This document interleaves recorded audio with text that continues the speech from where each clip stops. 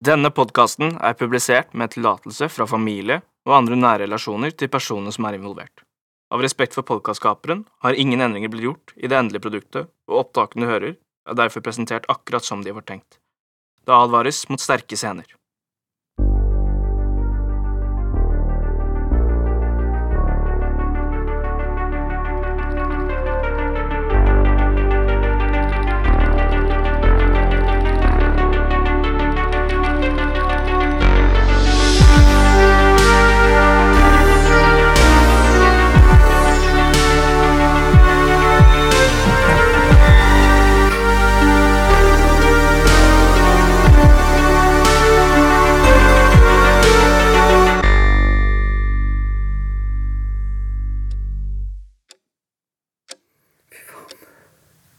Jeg trodde aldri han skulle gå.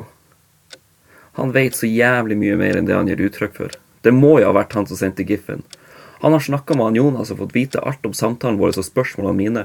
Han vet at jeg er ute etter å avsløre alt om hva han har gjort og hvem han var før.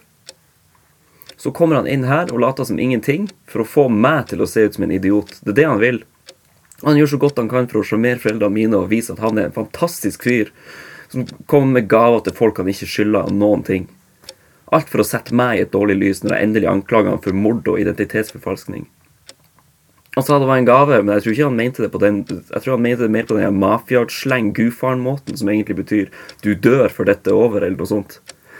Uansett så valgte han å si det med et maleri av Store Kongstind, som er en av de luftigste fjelltoppene i Marska.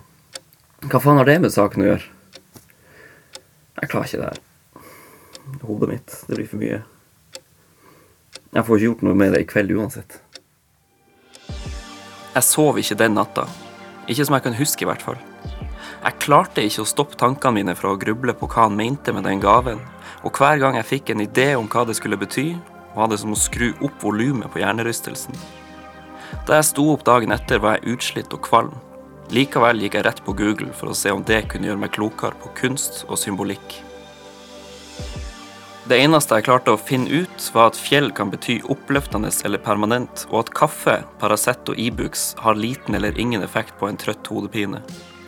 Jeg trengte hjelp, men jeg kunne ikke spørre om det. Jeg trengte noen til å forklare meg hvordan et maleri kunne fortelle en historie, uten skjermlys og små bokstaver. Jeg trengte en kontekst utover det lille rektangelet jeg hadde fått hos han Vetle. Jeg avtalte derfor et nytt møte med Åsne på galleriet. Sjansen for at hun var involvert og at han Vetle skulle få vite om det var verdt å ta, tenkte jeg. Var det sånn at det lå en beskjed i bildet jeg hadde fått, ville de vel at jeg skulle vite hva den var? Jeg sa jeg trengte flere opptak til podcasten om kunstmiljøet i byen. Hun sa at jeg kunne få en omvisning på galleriet om en times tid.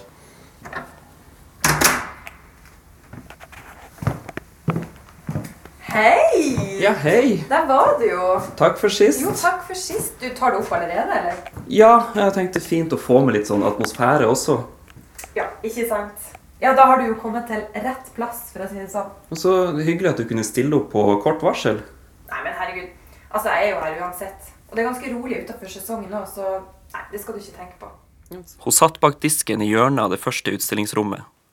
På veggene hang det store og små bilder av skog og sjø med god avstand til hverandre.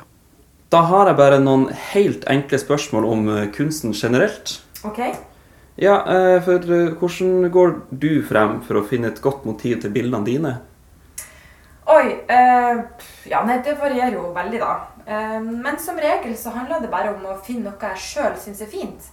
Så prøver jeg å finne ut, å fange på lerretet hva det egentlig er, hvis det gir mening. Så du har ikke noe sånn symbolsk tilnærming til det? Hva du tenker på da? Nei, symbolsk, altså sånn, hva betyr bildene dine? Sånn jeg så det da, kunne denne tvilen bety en av to ting. Enten så visste hun veldig godt hva jeg ville frem til, og lata som om spørsmålet kom bardust på for å holde meg på pinebenken. Eller så hadde hun faktisk ikke fått med seg hva han Vetle drev med, og var derfor ikke forberedt på at dette spørsmålet skulle komme.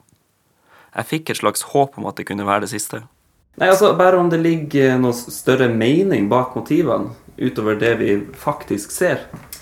Nei, altså, det er ikke noe jeg bevisst tenker på i så fall, men jeg kjenner jo selv hvor utrolig liten jeg kan føle meg i et større perspektiv når jeg, ja, sånn som her for eksempel, har satt disse folkene i kontrast til den voldsomme råskapen som ligger i denne bølgen da.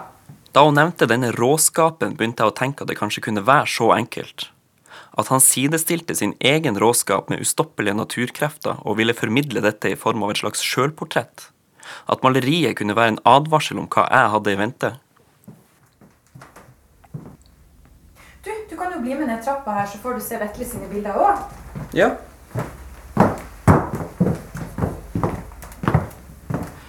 Hun viste meg litt å trappe ned til et litt mindre rom på den andre siden av bygget.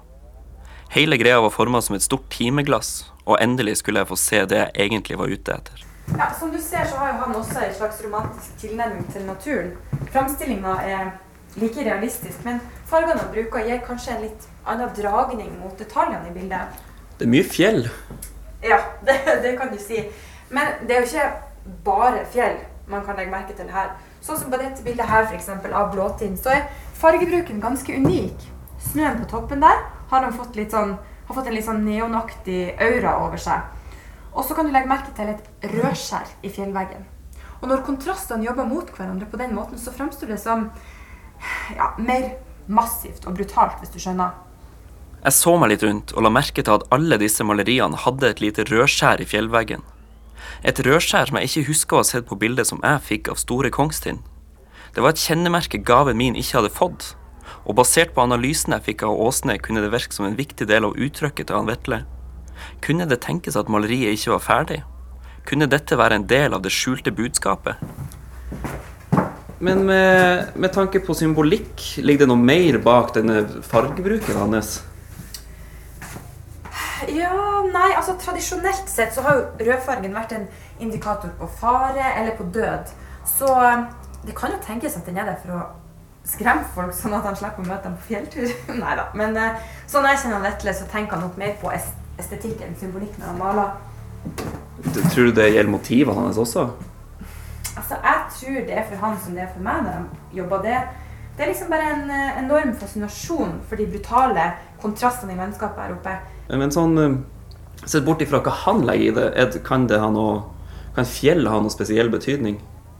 Jeg innså situasjonen jeg var i, og kjente et søkk i magen da ordene slapp tunga. Sto jeg virkelig der og spurte det som kanskje var hans nærmeste allierte rett ut hva som var greia med bildet jeg hadde fått? Hva han egentlig prøvde å si meg med gaven? Hun så betenkt ut også, som om hun endelig skjønte hvorfor jeg var der. Skal vi se... Det kan jo være så mye forskjellig. Jeg må bare tenke litt. Altså, det kan jo være litt avhengig av epoken også. Fra gammelt da, så man jo på fjellene som et symbol for en utfordring eller en hindring. Og da kunne de jo være der for å på en måte understreke eller forsterke dramatikken i en situasjon. Ok. Men i dag er det nok ikke like vanlig at man tenker så symbolsk på ting. I hvert fall ikke på den måten. Det var nok mer vanlig da kunsten gjerne hadde en religiøs forankring. Ja, så kunsten i dag har nok med å bare være seg selv, kanskje? Ja, det synes jeg. Så kan jo de som ønsker det heller få lov til å tolke bildene selv, akkurat som de vil. Jeg gjorde så godt jeg kunne for å holde maska, men nå var det nesten som om trusselen kom direkte fra Åsne. Hun kunne ha sagt hva som helst, men valgte å trekke frem at fjell kunne symbolisere hindring. Maleriet jeg fikk skulle altså fortelle meg at han Vetle var en mektig naturkraft som jeg ikke burde stå i veien for. Likevel var det vanskelig for meg å tro at hun Åsne kunne ha noe med dette å gjøre. Hun var så naturlig avslappet og vennlig at jeg ikke ville vise hva jeg tenkte eller følte. Jeg lot tvilen komme henne til gode, i tilfelle det skulle vise at han Vetle hadde manipulert og lurt henne til å dele galleriet. Jeg brukte resten av intervjuet til å prøve å lese henne. Kanskje hun hadde noe mer å skjule, men jeg klarte ikke å se noe rart eller uvanlig i de svarene jeg fikk.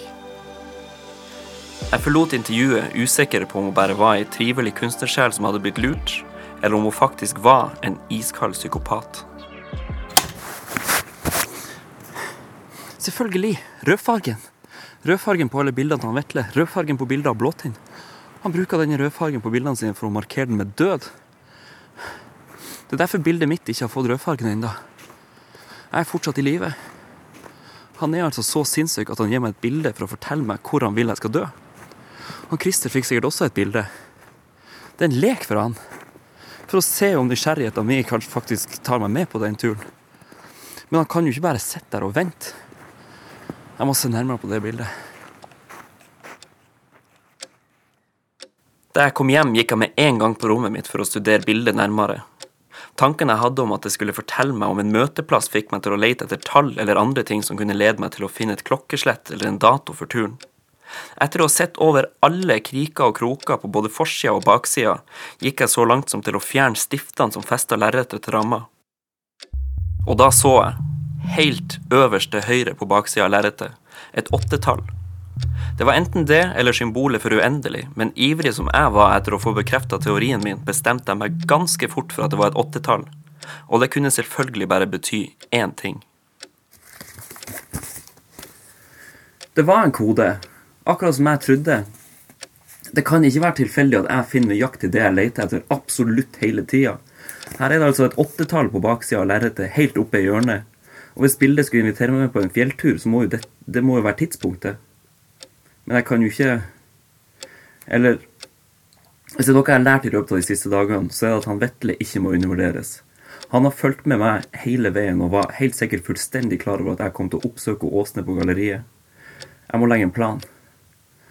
Sånn at jeg ikke bare går dit for å dø, men faktisk ha en konkret plan som kan få han til å innrømme hva han har gjort. Sånn at jeg kommer meg trygt ned igjen med en tilståelse. Mener han i kveld? I så fall har jeg nesten ikke noe tid til å forberede noe som helst. Vent litt. Det gikk ikke lang tid før jeg klarte å overbevise meg selv om at turen skulle gå samme kveld, og at jeg måtte få med meg noen som kunne være vitne til hva som foregikk der oppe. Dessverre skulle det vise seg vanskelig å få med meg noen på en fjelltur til Store Kongstind om bare noen få timer. Men Sindre, jag orkar verkligen inte. Jag behöver dessutom få vila lite innan nattvakten senare. Men altså, du får jo energi av å bruke energi. Så har du mye mer å gi når du skal på jobb etterpå. Men kan du inte höra med din pappa istället? Nej, han var upptatt med några jobbgrejer. Okej, men då får vi hellre ta det en annan gång när det passar lite bättre. Skulle inte du vila huvudet ändå? Det snakker om en rolig tur i frisk luft. Det har jeg nok bare godt av uansett. Jeg blir så rastløs av å sitte i ro hele dagen. Ja, men du har inte direkt tagit det lugnt en endaste sekund sedan du kom hem från sjukhuset. Kan du inte bara bli kvar här med mig i soffan och bara ta det lugnt lite? Nej, da spør jeg heller noen andre om å bli med. Ja, du gör som du vill. Men du kan ju höra med han där Vetle som var här förut. Det tycker han säkert bara är jättetrevligt. Nej. Men varför inte det? Han går ju säkert upp den tiden ändå och så får han sig en turkompis efter frukost. Hva du vet om det? Men nej, så inte mer än det han sa. Ja, hva han sa for noe? Men vadå, pratar inte du med honom? Jo da, jeg bare lurte. Ja, men om du nu är så nyfiken så får du väl fråga han själv. Glem det. Han hadde forsikret seg om at jeg skulle forstå det.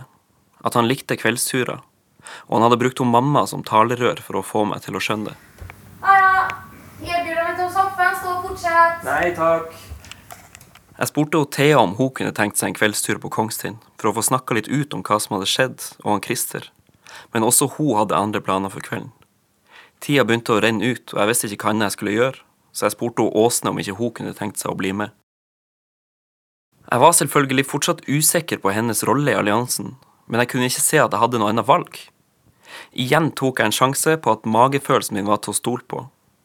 Hun hadde ikke sendt fra seg de samme diabolske vibbene som han Vetle, og hun hadde ikke de samme døde pupillene som jeg så i øynene hans, og hun ga meg heller ikke de samme frysningene i ryggmargen. Jeg tenkte som så at hvis magefølelsen min hadde rett i at hun var et uskyldig offer for denne psykoen fra Røros, så hadde jeg en større sjanse for å komme levende ned fra fjellet igjen. Mye større enn om jeg tok turen alene. Var det noe jeg hadde lært av han Christer i løpet av denne etterforskningen, så var det at man ikke burde legge ut på en fjelltur alene med en seriemorder på nakken. Jeg følte at jeg hadde kontroll på situasjonen, og at jeg ikke kom til å gi han Vetle muligheten til å kaste meg utenfor kanten, og få det til å se ut som nok et tragisk selvmord. Hun Åsne svarte heldigvis ja til en kveldstur, og la til at hun var enig at det, i tillegg til å gjøre podcasten mer interessant, absolutt var relevant for inspirasjonskildene vi hadde snakket om. Vi skulle møtes i Kongsmarka ved kraftstasjonen 7:00 og gå derfra. Det ga meg 4 timer til å finne ut mer om hvordan jeg skulle presse frem en tilståelse fra han Vetle.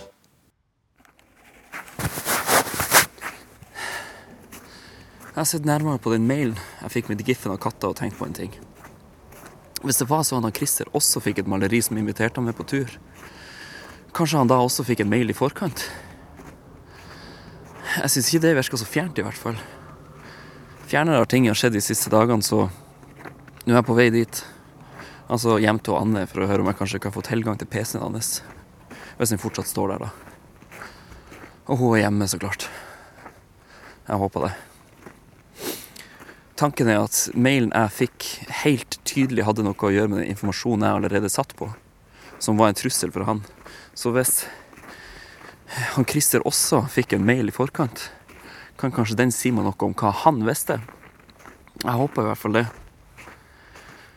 Jeg kan bruke det imot han Vetle i kveld, og la han skjønne at det er over. At jeg vet alt, og at politiet også gjør det.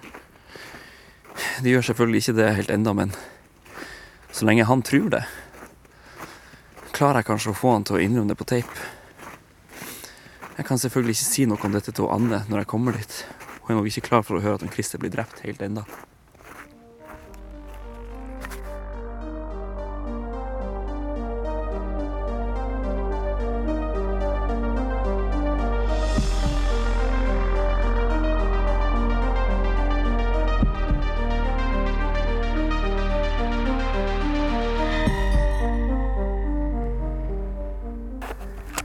Så hvordan går det med deg? Et godt spørsmål. Jeg vet ikke. Jeg tror jeg skjønner hva du mener. Jo da. Men det var min gutt. Det er mitt ansvar. Det er litt annerledes. Du kan jo ikke tenke sånn. Nei, det er vanskelig å la være. Men nå er det vel kaffe, tror du ikke det? Jo da, jeg fikser.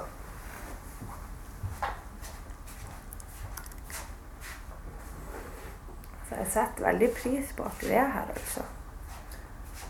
Ja, så jeg var i nærheten, så jeg tenkte at det kunne være hyggelig. Takk. Du, jeg bare lurte på om PC-en hans står her fortsatt. Hvordan det? Han skulle sende over noen gamle bandbilder, men det... Jeg lurte på om det var noen mulighet for om jeg kunne se om jeg fant dem der. Ja... Altså, du kan jo se, men... Jeg vet jo ikke om du trenger passord eller noe sånt. Den står nå på pulten hans. På rommet? Ja. Jeg fikk litt dårlig samvittighet overfor Anne. Hun så på besøket mitt som en spontan og hyggelig gest, men sannheten var at jeg hadde utnyttet Christer sin bortgang for å få tilgang til mailinnboksen hans. Jeg hadde ikke hatt så god tid til å lete, men jeg fant heller ikke noe maleri hjemme hos han Christer. Jeg tror kanskje han Vetle har tatt det tilbake, eller så fikk ikke han Christer det. Jeg valgte å se på det som en vinn-vinn-situasjon. Jeg fikk sjansen til å lete etter svar på hva han Christer visste om fortiden til han Vetle, og hun fikk en samtalepartner i den tunge tida. Et slags støtteapparat. Jeg bare kunne ikke være der for henne på ordentlig, før han Vetle var tatt. Det føles rart å sitte her, foran PC-en til Christer, på hans plass. Men det er jo på en måte den jeg har tatt i etterforskningen også. Jeg trengte ikke noe passord for å komme inn på startskjermen, og nå håper jeg det er tilfellet for Gmailen også. Nei. Ikke der heller. Rett inn, skal vi se. Stort sett jobb og skole her. Noen abonnementer. Jeg må kanskje lenger tilbake.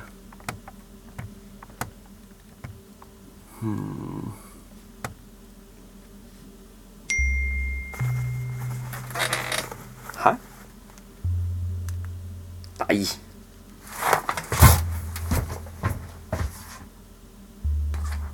I det helvetes helvete han har vært her. En ny melding fra et ukjent nummer, med teksten «Bedre sent enn aldri».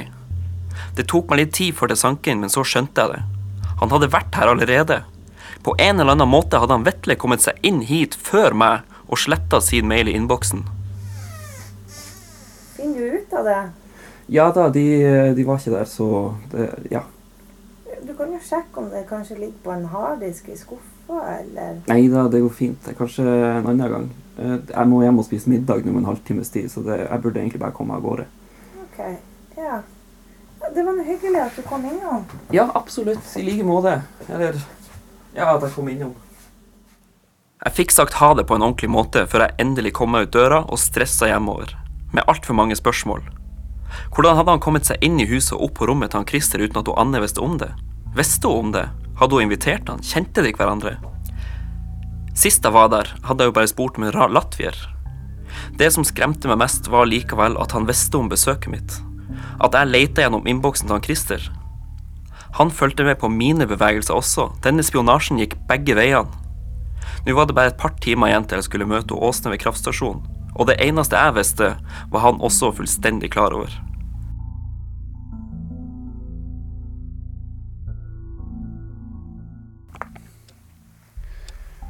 Jeg stresset, men alt er pakket og klart, og jeg kan ikke se noe annet utvei enn å gå den jævla turen. Jeg kan ikke gjøre noe annet enn å bare samle meg for å møte han. Det var det han Christer gjorde, og jeg kan ikke være noe verre selv hvis jeg virkelig vil at han skal få den rettferdigheten som han fortjener. Og Åsne kommer til å være der, så jeg krysser alt jeg har av fingre og tær for at hun er det uskyldige offeret hun ser ut til å være. Hvis ikke, så er det ingenting som kan redde meg der oppe. Jeg fikk under tvil låne bilen til denne turen også, med et forbehold om at jeg ikke er dum nok til å slå hodet mitt igjen. Det begynner å bli vanskelig å ta imot kritikken jeg får for den teltturen når jeg vet hvem som egentlig fortjener den. Hadde ikke han Vetle kommet etter meg med den øksa, ville jeg kanskje allerede hatt både bevisene og troverdighet til å få han dømt, men det kan jeg ikke si. For jeg må stå der og høre på at han var en redningsmann som sørget for at jeg ikke lå der ute og så på meg en hjerneskade i kulda. Det er vel ikke noe å vente på. Da jeg ankom 5:07, sto Åsne allerede ved bilen sin og ventet på meg, med turklær i utallige farger som man bare kan forvente av en kunstner. Fjeset hennes var fortsatt like uskyldig som da jeg fikk omvisninger på galleriet. Der var du, ja, med opptaken i full sving. Ja, sorry at jeg er sen, altså, men... Nei, herregud, jeg har jo bare stått her i et halvt minutt. Ja, men likevel, det var jo jeg som inviterte. Nei, men slutt, jeg er bare glad for å være med. Du, hvordan er det? Skal du stille noen spørsmål her først, eller hva er planen? Jeg tenkte vel egentlig bare at vi kunne begynne å gå, og så tar jeg intervjuet litt sånn underveis. Det høres bra ut. Igjen begynte jeg å kjenne på den dårlige samvittigheten jeg fikk hos Anne. Jeg kunne selvfølgelig ikke være helt sikker, men det føltes litt som jeg utnyttet godviljen til et uskyldig offer. Hun Åsne hadde jo mistet mannen sin til dette monsteret, før han ledet henne til å tro at han var en slags frelser. Med mindre de jobbet sammen og hun var med på det. Denne usikkerheten gnegde virkelig på hjernerystelsen min.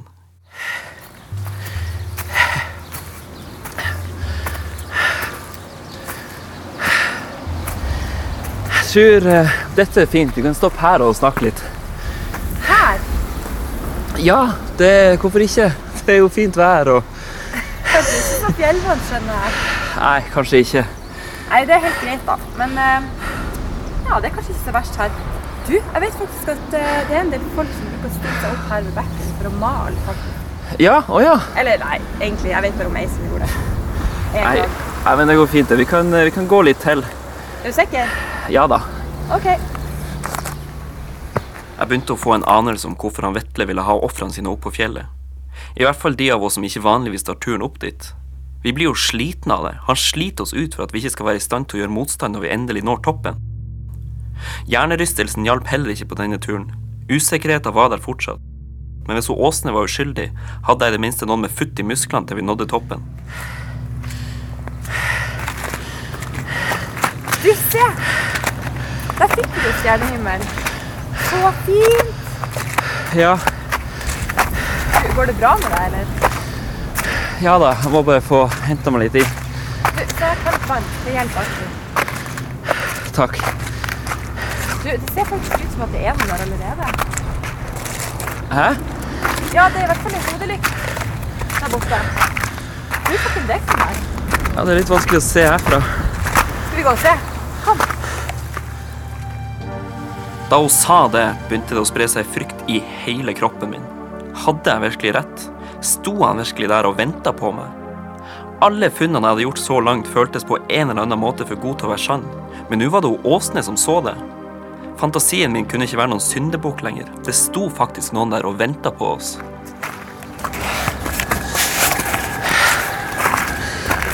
Nei, men Vetle! Er det du som står her i mørket? Du, det her er han Sindre.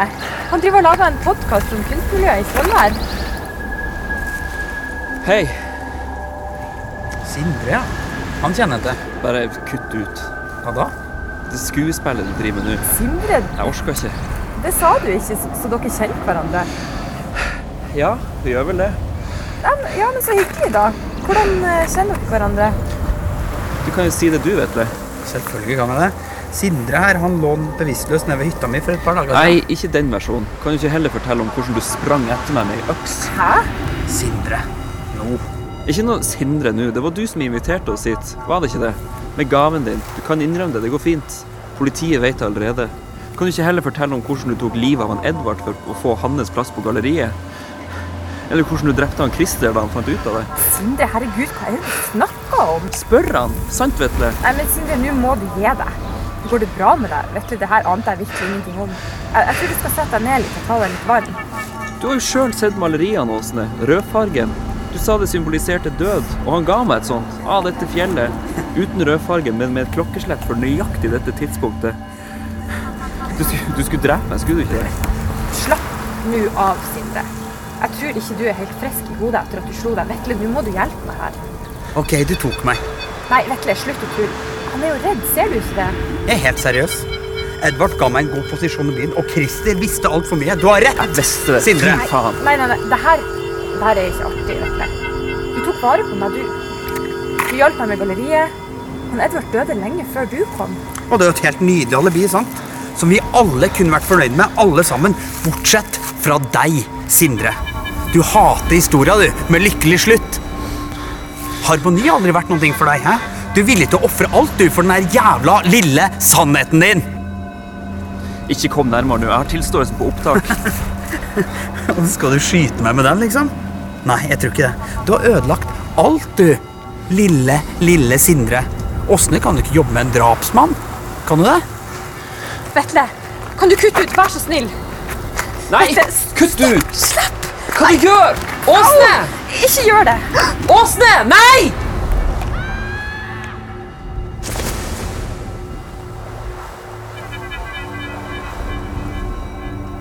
Det var det du ville, sant?